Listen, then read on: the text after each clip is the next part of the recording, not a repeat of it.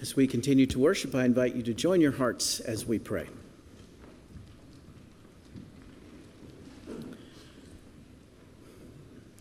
God of all the sheep, those who remain close to you and those who stray, those who are always faithful and those who are lost, be with us today. We are thankful you said, "Fear not, little flock, for it is your Father's good pleasure to give you the kingdom." We are so thankful for the ease with which you walked on the earth, the generosity and kindness you showed to people, the devotion with which you cared for those who were out of the way and in trouble, the extent to which you even loved your enemies and laid down your life for them. Patient God, you know how easy it is for us to stray. We wander off so easily. We speak too much, and we rarely listen as we ought. We move when we should be still, and we come before you today even without focus. We lay our lives into the palm of your hand, you who holds us, carries us, pushes us when we need it. Forgive us, we pray. Heal our brokenness and our fears. Remind us again that you lead us in gentle paths and by quiet waters when the paths are stony and the waves are tumultuous. Help us to remember your protection and your care. Help us to extend that same love and care to others. We extend it to the family of Charlie Rigsby. We thank you for his life and the generous caring he showed to others. Help us follow his lead. Bless his family in their grief. We extend it to the family of Helen Pendergrass, who care for her with her new pacemaker. We extend it to college students and grad students and professors who are entering the final steps of their semester. Grant them your sustaining grace to carry them through the finish line. We extend it to Jimmy and Jackie Smith and their son Chris as he struggles with his own health challenges. We extend it to Debbie and Bobby Hunt because they've seen more than their share of difficulties. And we ask that you grant healing and strength to them and give them reprieve from this pattern of worry and sickness. We extend it to Mama Tart, to Gail and Richard as they live together in the face of challenge. We extend it to the Miller family. We thank you for the blessing of Clara in their midst and for the hands that offer her nurture and care. We extend it to those who suffer in silence, whose pain is so great that they can't share it with others. God, you see in secret, and we ask that you bless in secret and in our witness. Lord, slip up on us today. Get past our defenses, our worries, our concerns. Open our souls and speak your word into us. We believe you want to do it, and we wait for you to do it now.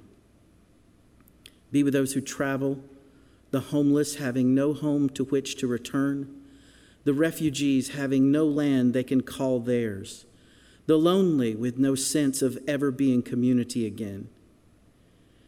Creator of blue skies and bluebirds, of sunflowers and storms, sustainer of the stars and moon and all that we see in the heavens, we thank you that among all of that, we are yours and that you give your care to us. Bless us for this and every day of the life you grant. Amen.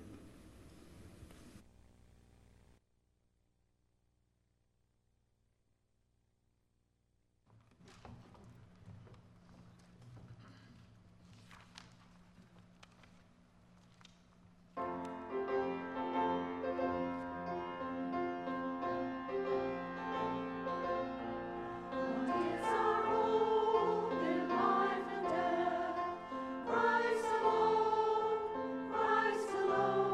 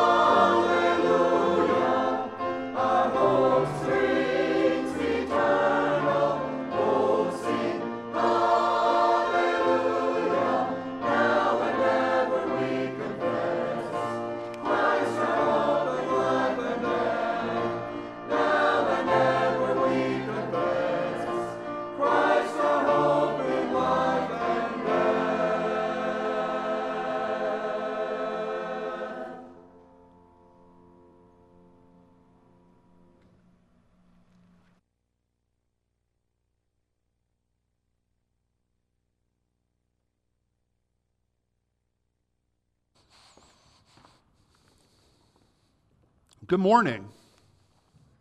It is so good to see you, to worship with you today, and hopefully the theme has come through loud and clear for us, that as we continue to explore and receive the gifts that Jesus brings in his resurrection, the theme of today is Jesus' resurrection protection. And we're going to be looking at that from different angles. We've already heard about the nature of that protection from different points of view today, all feeding into our general understanding. I was kind of prompted as Ted shared the words from the psalm, "When I am afraid." And isn't it interesting that the psalmist does not say, "if I am afraid," as if we had a choice in the matter. All of us will be confronted with concerns and fears, as Danny talked about, anxieties, confusion. It's not a choice in the matter, and it's not a litmus test of faith if we experience fear in the face of that. But what we as the community of Jesus Christ here at Yates can gather around is a word of hope, a word that doesn't come from our own selves, but instead a word from our Lord Jesus himself. And it is the capacity to hear that word through the chaos, through the din of all of the voices and all the powers and all the principalities here and everywhere that are contending for our minds, our hearts, and our souls.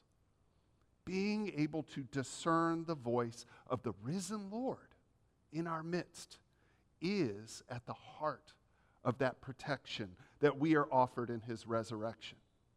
And so today we hear a word that comes out of a conflict after a very powerful and memorable teaching of Jesus at the temple. In John chapter 10, we'll be reading verses 22 through 30. So if you open your Bibles to John chapter 10, verses 22 through 30.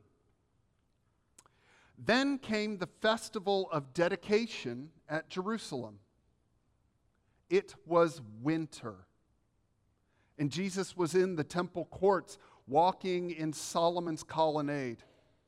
The Jews who were there gathered around him, saying, "How long will you keep us in suspense? If you are the Messiah, tell us plainly."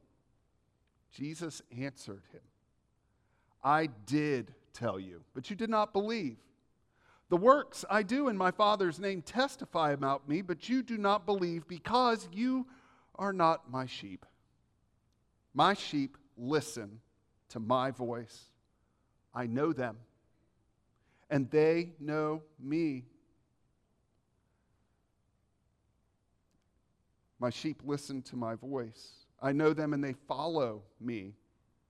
I give them eternal life, and they shall never perish. No one will snatch them out of my hand.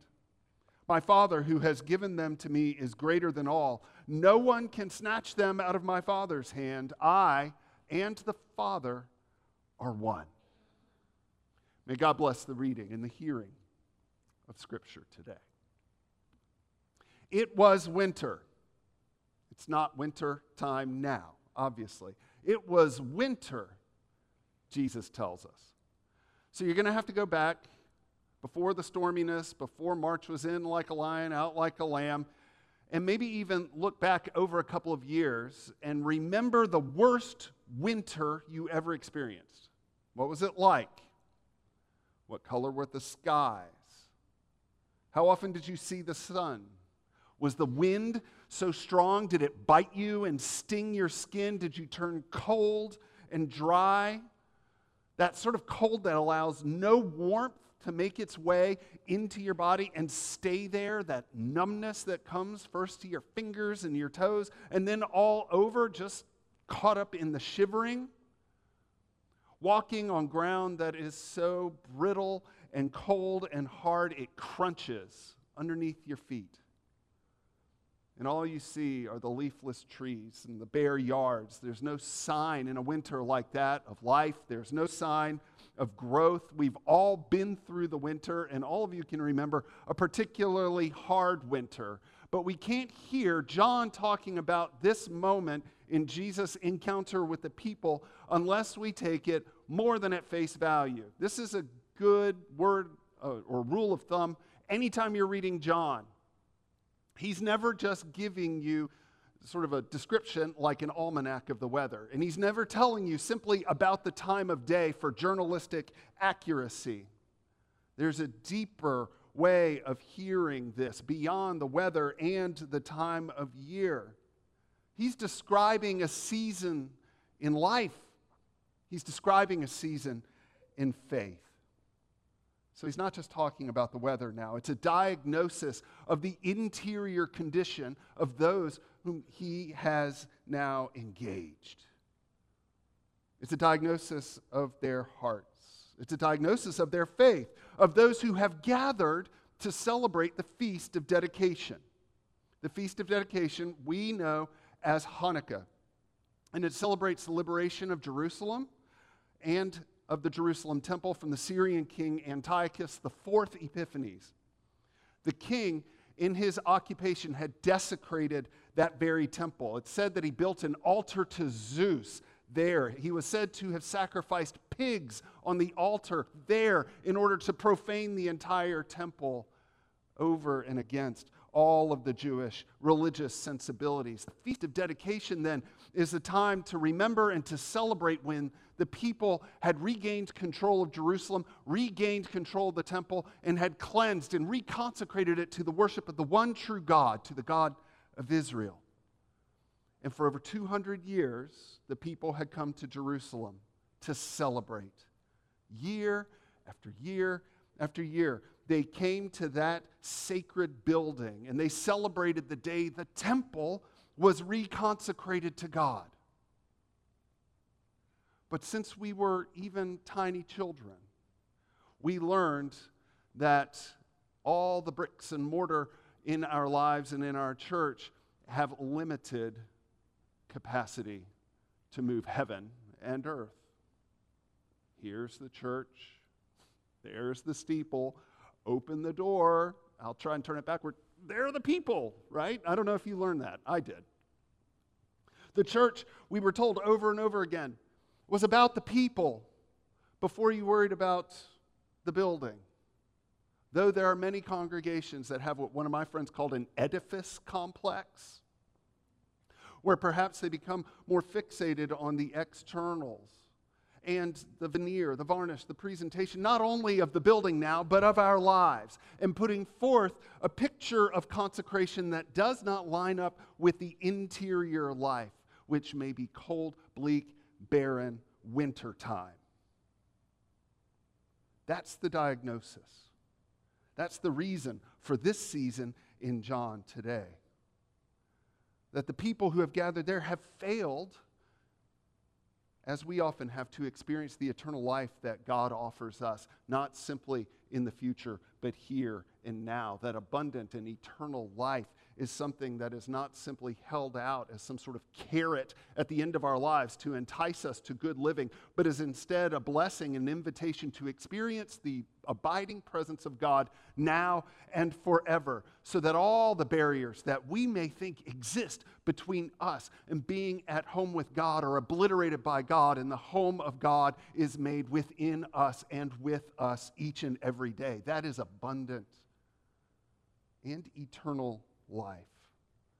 That nothing in all creation can separate us from the love of God in Jesus Christ.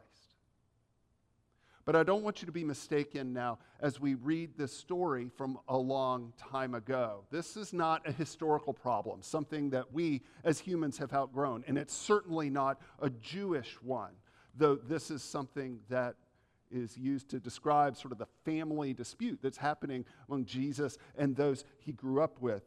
This is your problem too. This is my problem. The problem is deep down in the relationship that we believe ourselves to hold about God. And so often we seek to consecrate our external lives in such a way that we have the appearance of holiness, the appearance of piety. The exterior temple shines, it's consecrated, but we keep our hearts to ourselves. I don't know if you heard Siri just said, I didn't get that. I hope you did.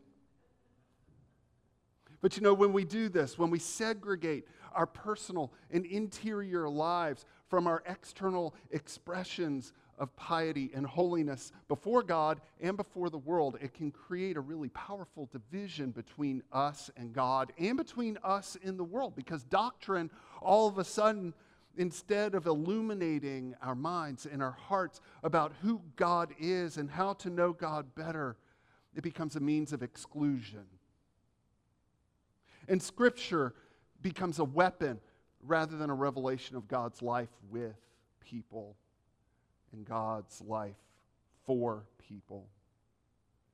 When we consecrate all of our externals but keep our hearts to ourselves, our neighbors can often become enemies. Instead of as Jesus called us to make enemies into neighbors, our lives can become dried out, worn out, built on routines and rituals, instead of seeing all of the ways we move through this life as being a means by which God might be present and God might go to work.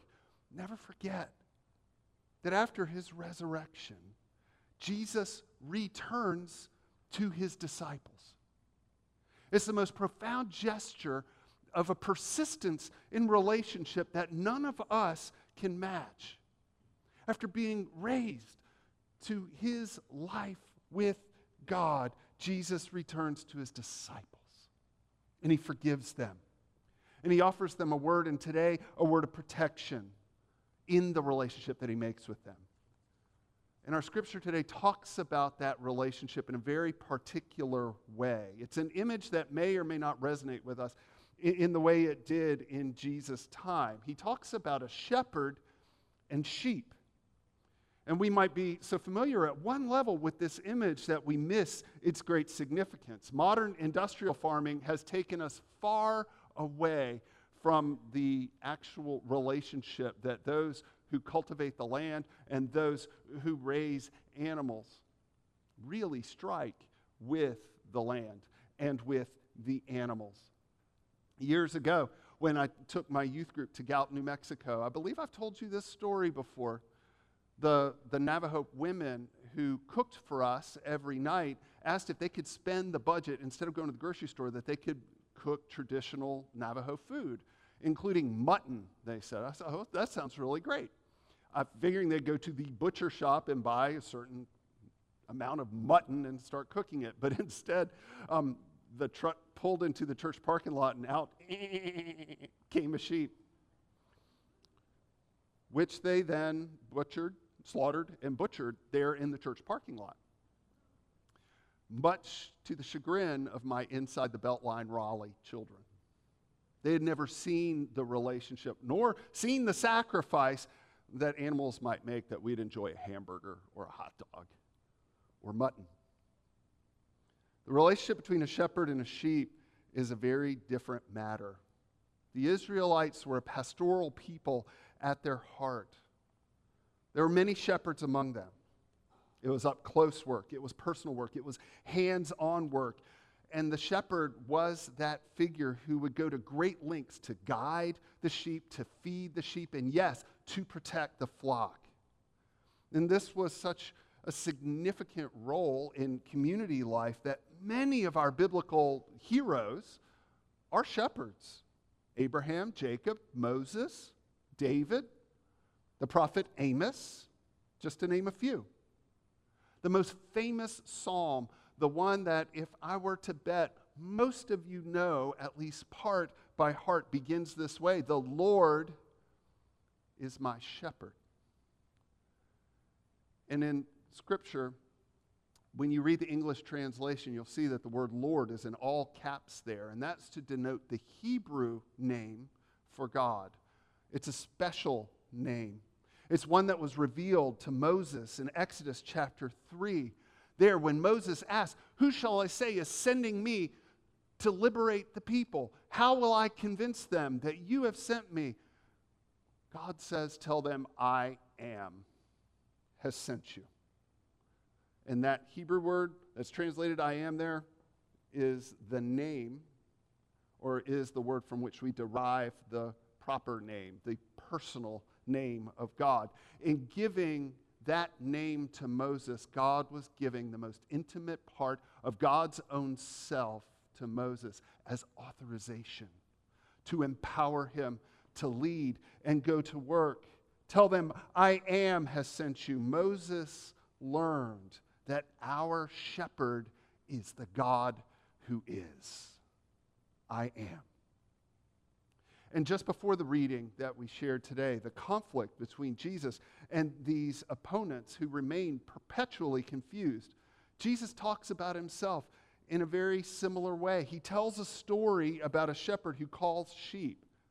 And those sheep recognize and respond to the voice of this one that they trust to lead, this one that they trust to care for him. The shepherd is a contrast to the many other voices that are around the sheep who might call or prey upon the sheep for their own purposes.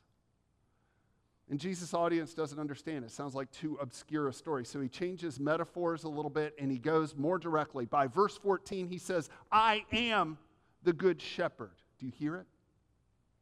I am the good shepherd.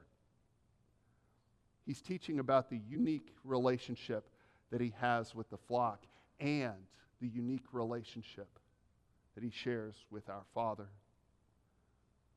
In Jesus' time, community sheep pens were very common, particularly in rural village life. It was a way to consolidate resources and to hold different sheep properties in the same space. But in a situation like that, the sheep, of course, will intermingle.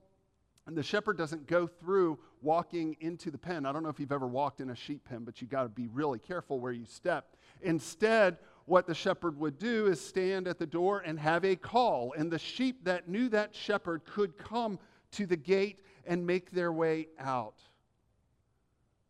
As the shepherd calls their names, the sheep pass through the gate. They gather then outside, and the shepherd leads them to the green pastures, to the still waters. It's a really noisy and woolly picture of our discipleship that he's painting for us. And I want us to hold that picture in contrast, or at least up against the times that we live in, where we seem perpetually divided about who cares for us the most. And each and every day, whether it's in politics or in advertising or even in the internet theological discourse, we wonder, who's got the right voice? Who is going to guide me to personal and community decisions that are faithful?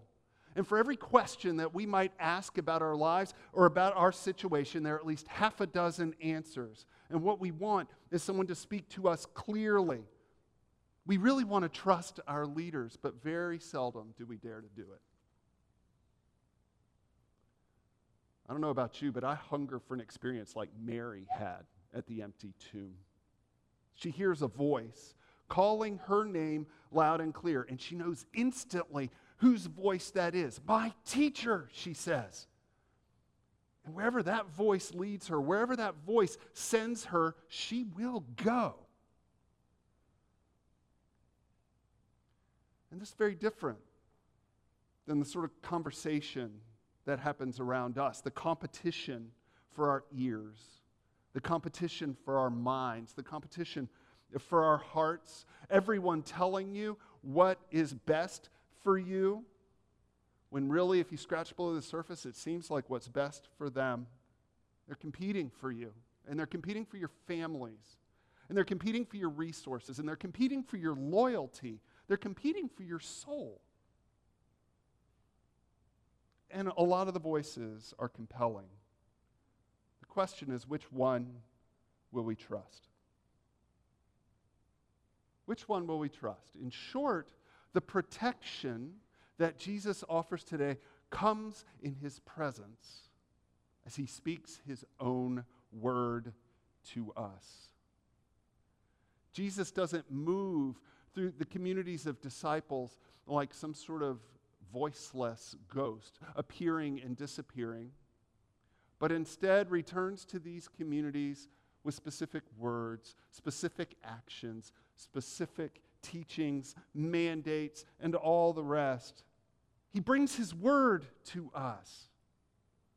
And Jesus assumes now that sheep, just as any good shepherd in Israel would know, are called and led. They're not poked and they're not prodded. We may take this for granted, but it speaks powerfully of the relationship that Jesus casts with us. We think sometimes the best way to motivate people to something new or to motivate people to the place they should go is to stand behind them and to provoke or to push or to bully or to force them along. And sometimes that can have really great short-term effectiveness, even if we pay a price with long-term health and long-term commitment. All the movements that come from pushing and provoking and prodding seem to end when that leader runs out of energy or time to push, or people get tired of being pushed. Who shows up to any moment just looking forward to more coercion? But the voice of the Good Shepherd is the one that reflects God's own loving voice. The voice of the Good Shepherd is the one that speaks into our confused lives. The voice of the Good Shepherd is the voice of the one who chooses to lay down his life for the sheep. It is the voice of Jesus. Do you know that voice? One of the most iconic images in media in the 20th century came from an oil painting that was actually painted at the end of the 19th century by Francis Barraud. It's called His Master's Voice. And you may have seen this. It's a little terrier named Nipper, a white terrier from Bristol, England. And he's looking into the bell of a wind-up Edison Bell phonograph. And the puppy's head is kind of turned like this. And he's looking really curiously at that device. He recognizes the sound, but it's not the place he's used to hearing it from. And so there, that image, it might even still speak to us in the 21st century. When Barraud went to the Edison Bell Company trying to sell the image, thinking they might find it useful, he presented it to one of the executives there, James Ho. And as Ho listened to the presentation, as he looked at the image, all he could say was, "Dogs don't listen to phonographs." Well, maybe not, but this one did. And while there are a lot of insights from that image, the one that I want us to hold out today is that no matter where you hear it, the voice you're listening for is unmistakable if your ears are trained to hear its sound. And so that's our task and our hope as Christians, is to tune our ears, our hearts, our minds, and our lives to be able to perceive, to hear, to receive, and respond to our Master's voice. The voice that belongs to the one who loved, because the one that we can love because he first loved us. You'll hear it in words of Scripture. You'll hear that voice in times of honest prayer and in worship. You'll hear that voice from one another in the words and in the actions of the women and of the men in communities like this one at Yates, who share your commitment to hear that voice above all else. And hearing that voice doesn't always happen easily. It doesn't always happen readily, even for those who are closest to him. But remember this good news, that we listen for a shepherd who keeps calling. And he keeps calling a flock that together is straining to hear that voice that leads to life. Last week in the announcements I mentioned, we had a health crisis in one of our Sunday school classes. And as emergency made its way in, and I'm so grateful for Yates having so many medically competent people. We have one of everything that we need. And so we had doctors and nurses and those who could tend to the acute health situation. There's also trauma for all of us. Not just in the moment seeing a friend who's suffering, but it also surfaces all kinds of grief and pain of other experiences that we've had of loss and having to watch others among us suffer. And we gathered in the parlor as the medical practitioners went to work. And before we prayed, It wasn't by accident. We recited together that very famous psalm to remind us that as we pray, even through our crises, together we can strain and incline our lives to hear the voice of the one who will lead us through and lead us home. The Lord is my shepherd. I shall not want. Maketh me to lie down in green pastures, and leadeth me beside still waters. He restoreth my soul.